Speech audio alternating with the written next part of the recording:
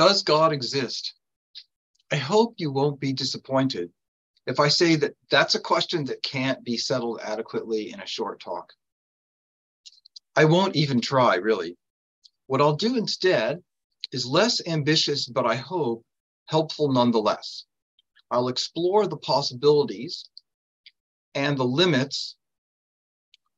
Sorry, I lost my place. I'll just explore the possibilities and the limits for using philosophy to learn about God's existence. Since this is organized by the Thomistic Institute, you won't be surprised to hear that I'll be presenting things in a way that coincides with Thomas Aquinas' approach. But I won't be doing this because I was invited by the Thomistic Institute. Instead, I'll be doing it because I think it makes good sense. Here's the order in which I'll be presenting things. First, I will give a brief sense of what philosophy is in the first place. Second, I'll give brief discussions of reasons for believing in God other than as a result of philosophical argumentation. Third, I'll discuss the idea of believing in God on the basis of philosophical argumentation. Fourth, I'll consider the following question.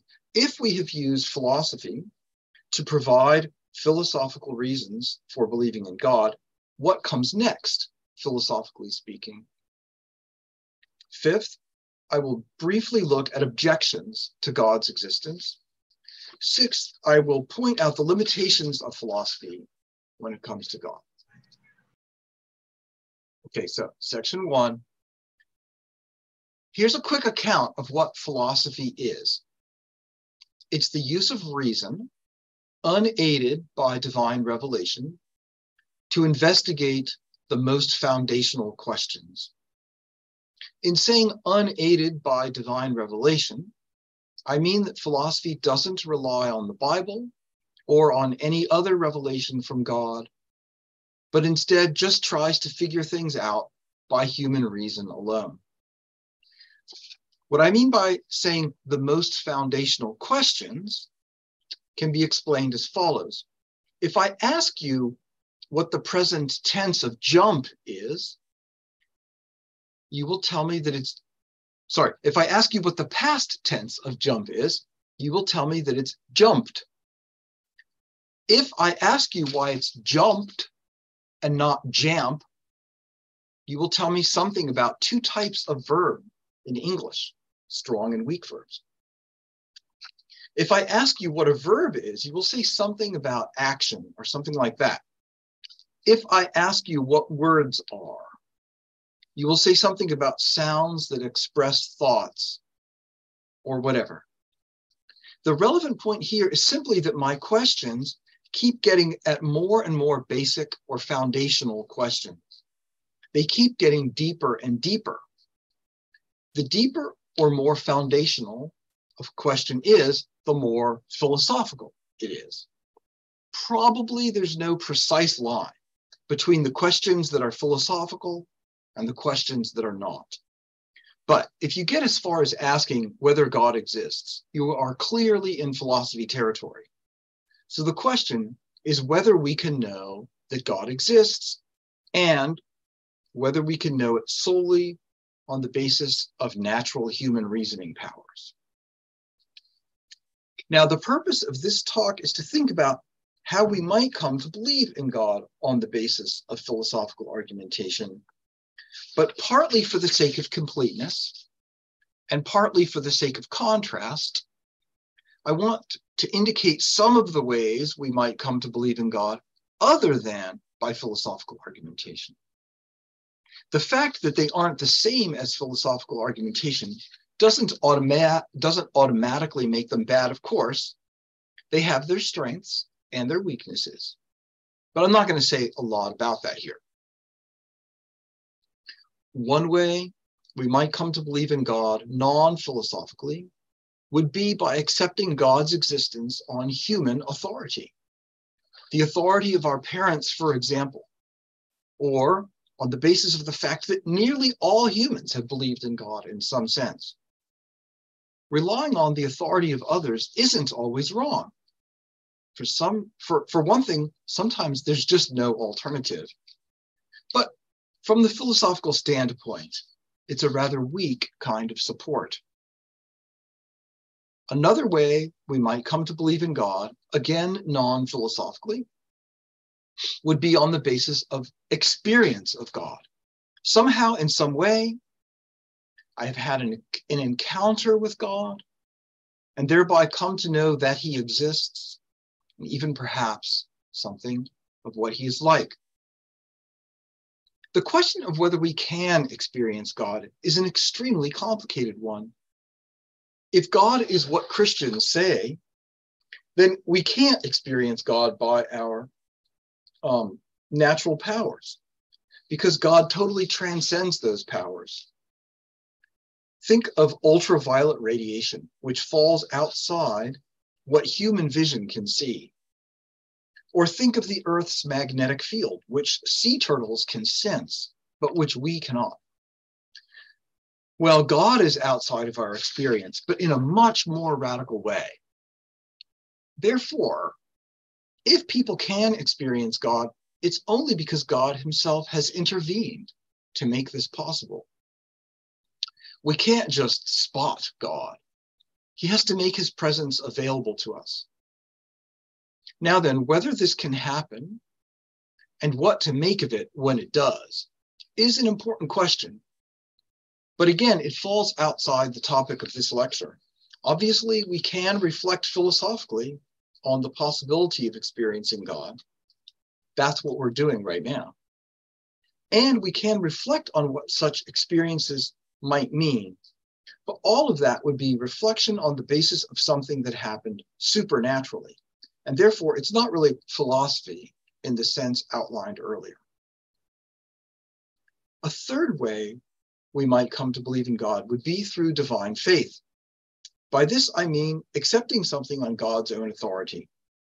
He reveals it, and therefore we accept it, and we are moved to do so by God's own operation on our mind and will. God teaches us something, and he also moves us to accept his teaching on his say-so, rather than because we can conclusively see it for ourselves. Faith, in this sense, is the starting point for the science of theology, which is standardly defined as faith-seeking understanding. We accept things on faith, and then we go on to reflect on them in the hope of understanding them better. The idea that there could be faith in this sense is far from crazy, in my opinion. And if there is faith in this sense, then obviously it would be a great thing to have it. What more reliable starting point could there be than revelation from God?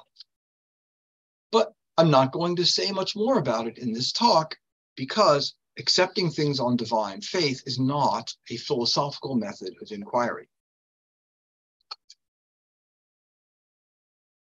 Third point, I want now to address the question of believing in God's existence on the basis of philosophical argument. Can we come to believe in God without relying on divine revelation or any other authority, and without having had any spiritual or mystical experiences, but simply on the basis of philosophical reasoning?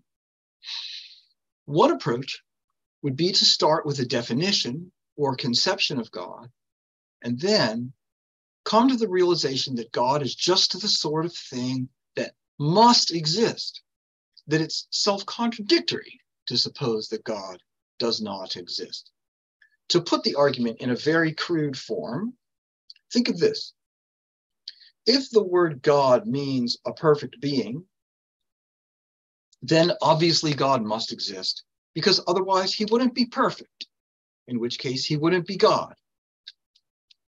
As I say, this is not a very sophisticated version of the argument. Better versions are available. But Aquinas thinks that even in a good version, arguments like this don't work. Aquinas' strategy is different. For one thing, he does not start from a definition of God at all. Aquinas thinks that we can't really get an adequate definition of God's essence. God is too transcendent, too far above us for that to work. Instead of reasoning from definition to existence, Aquinas reasons from effect to cause. Now, obviously, we reason from effect to cause all the time. If your window breaks, you reason that something must have struck your window. For example, a baseball or a rock. The window breaking is the effect, and the rock hitting it is the cause. Well, Aquinas uses roughly this sort of reasoning to arrive at the existence not of rocks, but of God. He actually offers a number of different arguments in a number of different works, but all, or anyway, most of them, fit this general structure of reasoning from effect to cause. Here's an example of that kind of argument. The world exists, so therefore the maker of the world exists, and that's God. Is this a good argument? No, it is not a good argument. It's a bad argument. But why is it a bad argument? You might say it's a bad argument because we cannot reason from effects to causes in the first place. That is a super radical reason for objecting to the argument. Such an argument blocks not only arguments from the world to God, but also arguments from broken windows to rocks.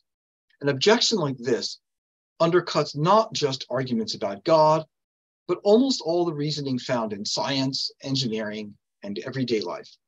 I'm not going to talk about that radical skepticism here. I'm going to take it for granted that we can reason from effects to causes. The mere fact that we can reason from effects to causes doesn't mean there's no difficulty in arguing for God's existence. There's a special problem that needs to be dealt with. The problem is that when you reason from effect to cause in the ordinary way, you arrive at a conclusion like this. There is a cause, and it is the sort of thing that could produce the effect that we started from. So, for example, if something breaks your window, you can infer that it had sufficient kinetic energy to break your window. But you can't infer more than that. And you especially can't infer that what broke your window had infinite power. Perhaps you can see how this applies to arguments for the existence of God. The argument, as given earlier, went like this. The world exists, therefore the world maker exists. Now, in order to make the world, a world maker would have to be pretty impressive. It would have to be very intelligent and very powerful. But we're supposed to be arguing for the existence of God. We're supposed to be arguing for the existence of something that is infinitely intelligent and infinitely powerful. Because our world is finite, the fact that a world maker made it doesn't prove that the world maker is infinite. But that means that we haven't proved that our world maker is God. What's more, how do we know that the world maker doesn't have a maker of its own? Little children ask this question all the time. But who made God? In other words, if there's a world maker, why isn't there a world maker maker? This question is important because if there is a world maker maker, then the world maker is not God.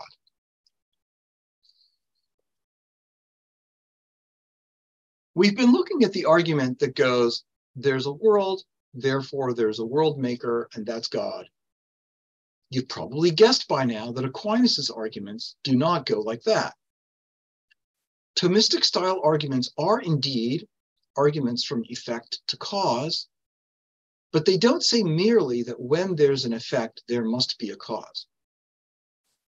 They argue that when there are effects and causes, there must ultimately be an ultimate cause, not just a cause, but an uncaused cause. This is how you arrive at the existence of God. So how do you argue for an uncaused cause? Roughly, very roughly, you argue like this. Things around us have causes. A, let us say, is caused by B. To put it the other way around, B is the cause of A. Now, B might itself have a cause, C.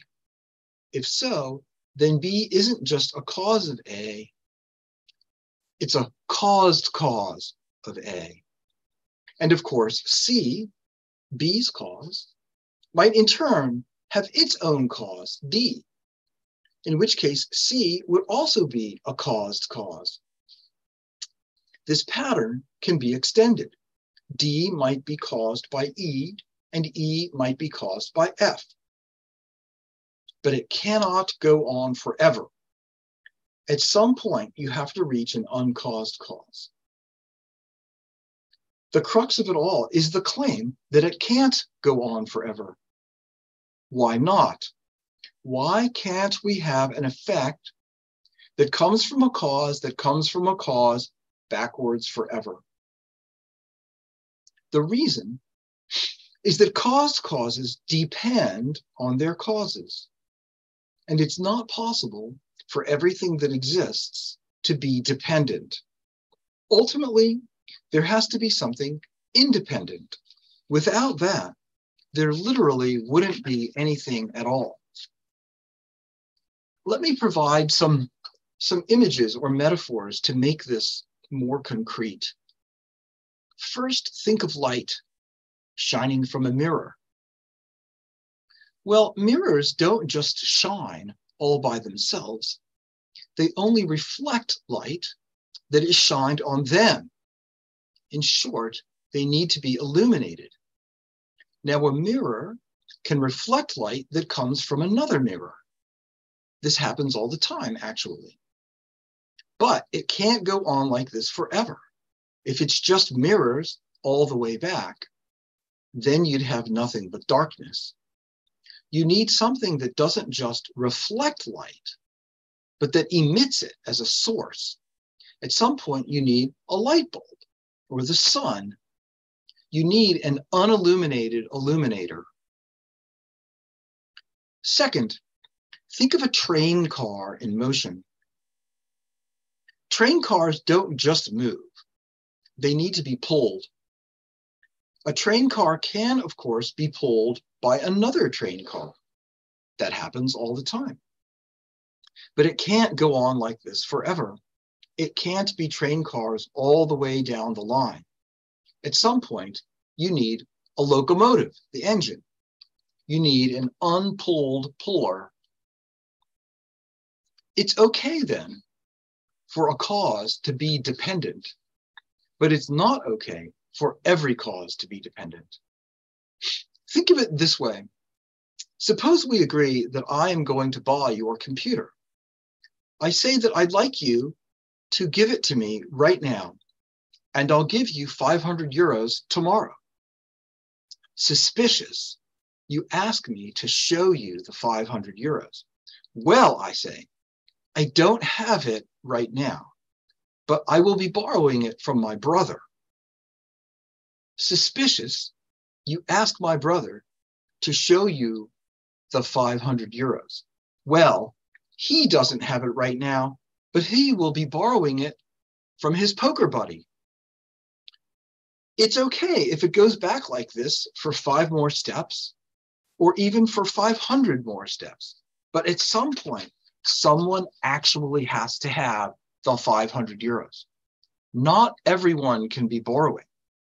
It's okay to borrow from someone who is himself borrowing. But somewhere down the line, there has to be a lender who isn't himself a borrower. There has to be a source that doesn't itself receive from some prior source. The guy with the 500 euros, I mean the guy who actually has it in his hands, he is different from all the other guys. The other guys, even if they are lenders, are also borrowers. But the guy with the money is a non-borrowing lender. He's a creditor who isn't a debtor. He actually owns the money. He's like a light bulb rather than a mirror. He's like a locomotive rather than a train car. So the series ends in something very different from all of the other things in the series. We've been exploring analogies that were meant to get you thinking about the difference between caused and uncaused causes. But they are only analogies. Light bulbs, locomotives, and guys with 500 euros are uncaused relative to mirrors, boxcars, and borrowers, but in truth, they too are themselves caused causes. A truly uncaused cause would be far more different from other things. The fact that the argument ends in something so very different, very, very, very different, that is what opens up the possibility that the argument ends with God. The argument ends not just with a cause, and not just with an uncaused cause, relatively speaking, but with what is, absolutely speaking, a truly uncaused cause. Aquinas says, and this everyone calls God. Just to be clear, let me say I have not given a full-blown version of any of Aquinas' arguments for God.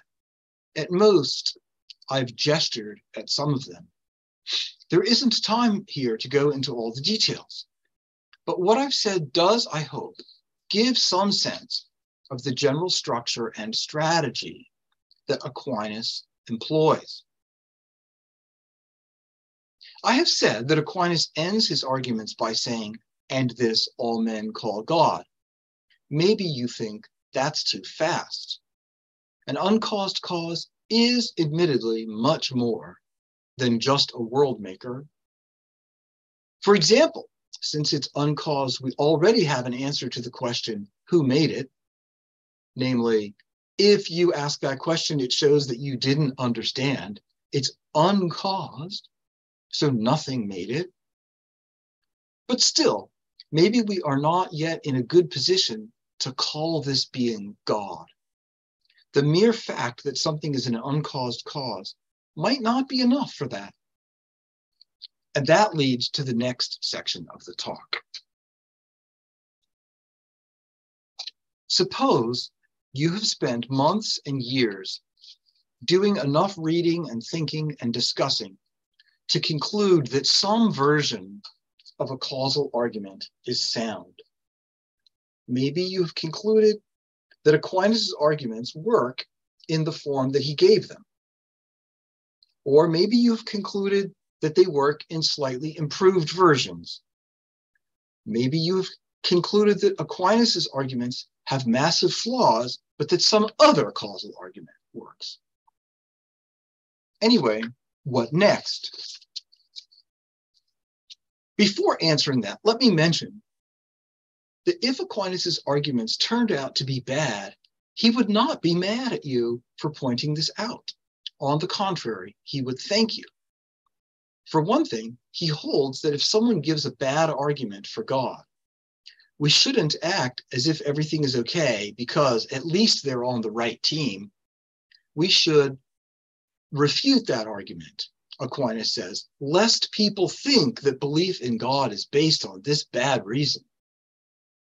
For another thing, Aquinas would thank you because you would have helped him get closer to the truth. This is the really great thing about admitting that you are in error. The instant you admit it, you aren't in error anymore. Anyway, suppose you have found a good argument that arrives at the existence of an uncaused cause, an unreceiving source, something like that.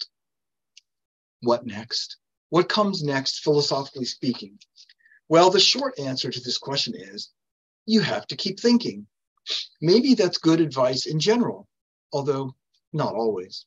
But it has a special meaning here. If you think you have proved the existence of God, you still won't have proved everything you might want to prove about God. It's tempting to think things like this. There is an unchanged cause of change. Therefore, God exists. His son, Jesus, is my personal savior. The Catholic Church is here to provide me with the fullness of the means of salvation. But actually, if you think about it, all that stuff goes way, way beyond the mere idea that there's an uncaused cause.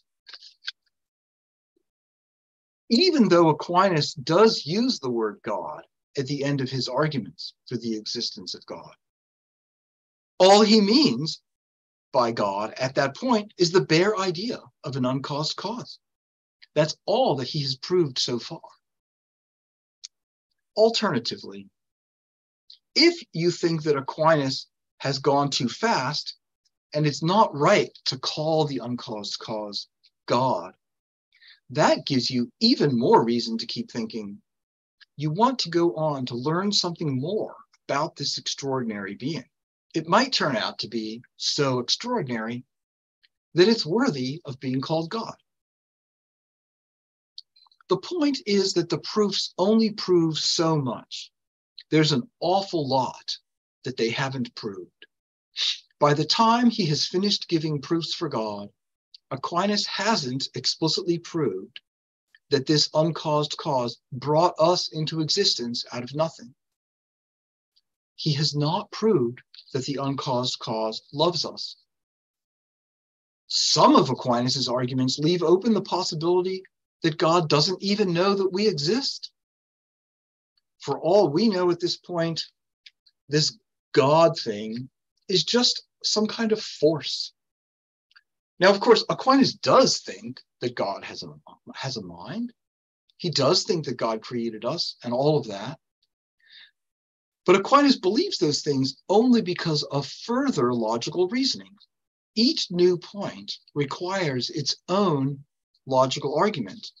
In fact, it takes Aquinas 50 pages of highly compressed writing in small print to arrive at the conclusion that there's only one God. How does Aquinas take all those extra steps? Well, to answer that question, I'd have to go through all of them. And that would keep us here for hours and hours. But I will make one very small point. To a significant extent, the further reasoning that Aquinas goes through is the unfolding of the idea of God he arrived at in the original arguments. What the arguments have in common is that God is where things come to a stop. It's where the buck stops. He's not just a cause, he's an uncaused cause. He gives, but what he gives, he didn't receive from somewhere else. He didn't receive it from anywhere else because just by his very nature, he already had it. To put it differently, he's completely perfect. From that insight, Aquinas is able to go on to argue for lots of things about God. If God is perfect, then he needs to have a mind, for example. So while it's true, as I said earlier, that Aquinas' arguments don't really give us a well-developed idea of a personal God, they do contain the seeds of that idea. And Aquinas gets those seeds to grow by further reflection. All right. 5. Now I want to say a brief word about objections to God. For Aquinas, as for most medieval philosophers and theologians, it's standard operating procedure not merely to state one's views and not merely to give arguments for one's views, but also to state objections to one's views and to answer those objections. Just think of what the world would be like if politicians did that.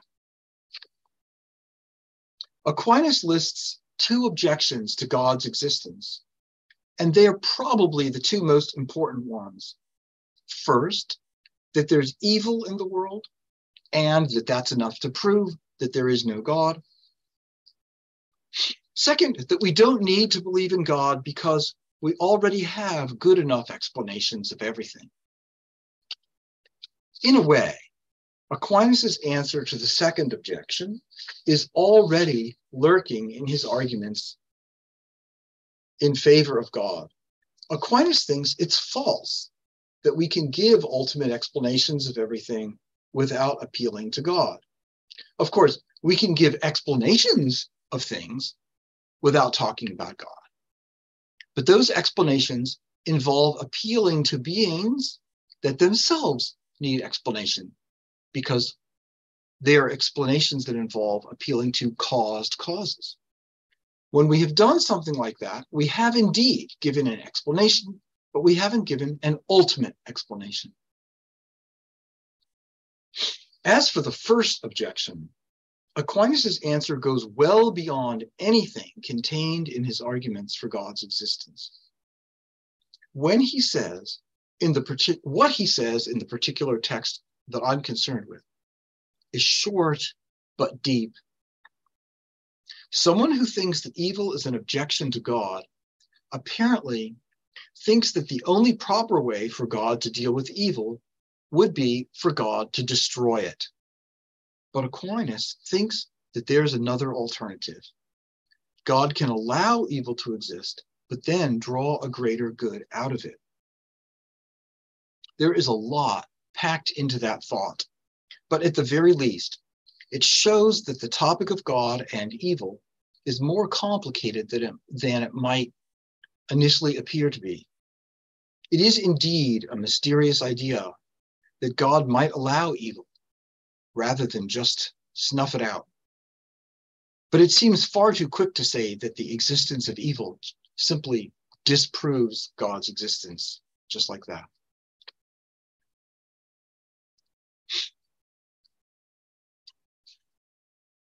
Six. Aquinas' way of doing philosophy can get you some pretty substantial results. It can get you to the idea that God is good, that God is an immaterial spirit. It's going to be important for you all later on. That he is all-powerful, that he knows everything, that he created everything, that he guides everything, and so on. It might even get you to the idea that you should love and reverence God and pray to him. However, it has to be admitted that it would still be a pretty cold and abstract and philosophical sort of religion. No burning bush, no crossing of the Red Sea, no return from captivity in Babylon, no Jesus dying on the cross for our sins, no sending of the apostles to the whole world. So this philosophical approach won't get you to anything that most people would call religion. It's a philosophical religion, but it's not, a religion. For Aquinas, that requires getting beyond philosophy by accepting God's revelation. Revelation goes beyond human reason. It tells us things that we could never prove on our own. And it gives us utter confidence about things that would otherwise just be based on our own potentially flawed philosophical reasoning. It might be objected that relying on revelation is acting like a weakling. Shouldn't we do things under our own power? To that, I think Aquinas would give two answers. First of all, if God really is God, then he's so far above us that it's ludicrous to think we could have a good understanding of him just on the basis of our own powers. Second, humans are weak and flawed. And if Aquinas says so, that counts for something, because very few human beings have ever been as smart and hardworking as he. So maybe humans are pretty limited, in which case it would make sense for them to rely on divine help if they can get it. In any case, whether you accept the possibility of divine help or not, it's worthwhile being aware not only of the strengths of philosophical reasoning, but also of their limitations. Anything else would be unphilosophical. So let me conclude with a few Concluding remarks. As you can tell from what's been said, Aquinas thinks that philosophical reason has a lot of power to learn about the existence and nature of God. At the same time, he also thinks that philosophical reason has serious limits. Some of those limits are practical. Philosophy takes a lot of time. It's easy to make mistakes. Some of those limits are limits in principle. God so transcends the human mind that many important truths about God simply cannot be discovered by humans without divine revelation. It's important to see both the power and the limits of philosophical reason. If all we see are the limits, then we will think that there can't really be any dialogue between Christian believers and non-believers. Religion to us would be exclusively based on faith, and those who aren't believers would seem to have no access to God in any way unless they had accepted divine revelation. There's another problem if philosophy has nothing to say about God. Of course, divine revelation is adequate, but it might not always be adequate for us. Revelation is hard to understand.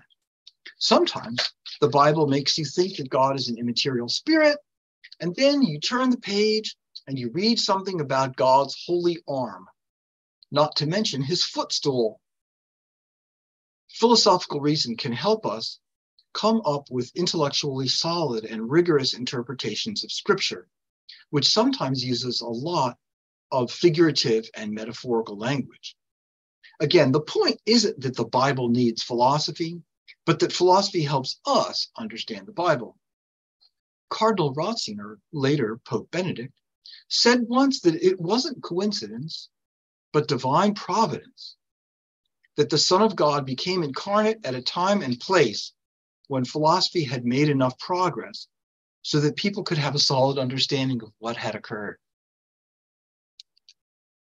Having praised philosophy, both for its ability to give us access to God without revelation and for its ability to help us understand revelation, let me now end with a reminder that it has its limits. St. Augustine compared the philosopher without faith to a traveler who is on the top of a hill and who can from there catch a glimpse of where he needs to go, but who can't figure out how to get there. Only through revelation as a guide can we actually find the right path. So I think that Aquinas would say this: philosophy is important, but it's not enough to tell you everything you need to know, and especially not the most important things you need to know. Thank you.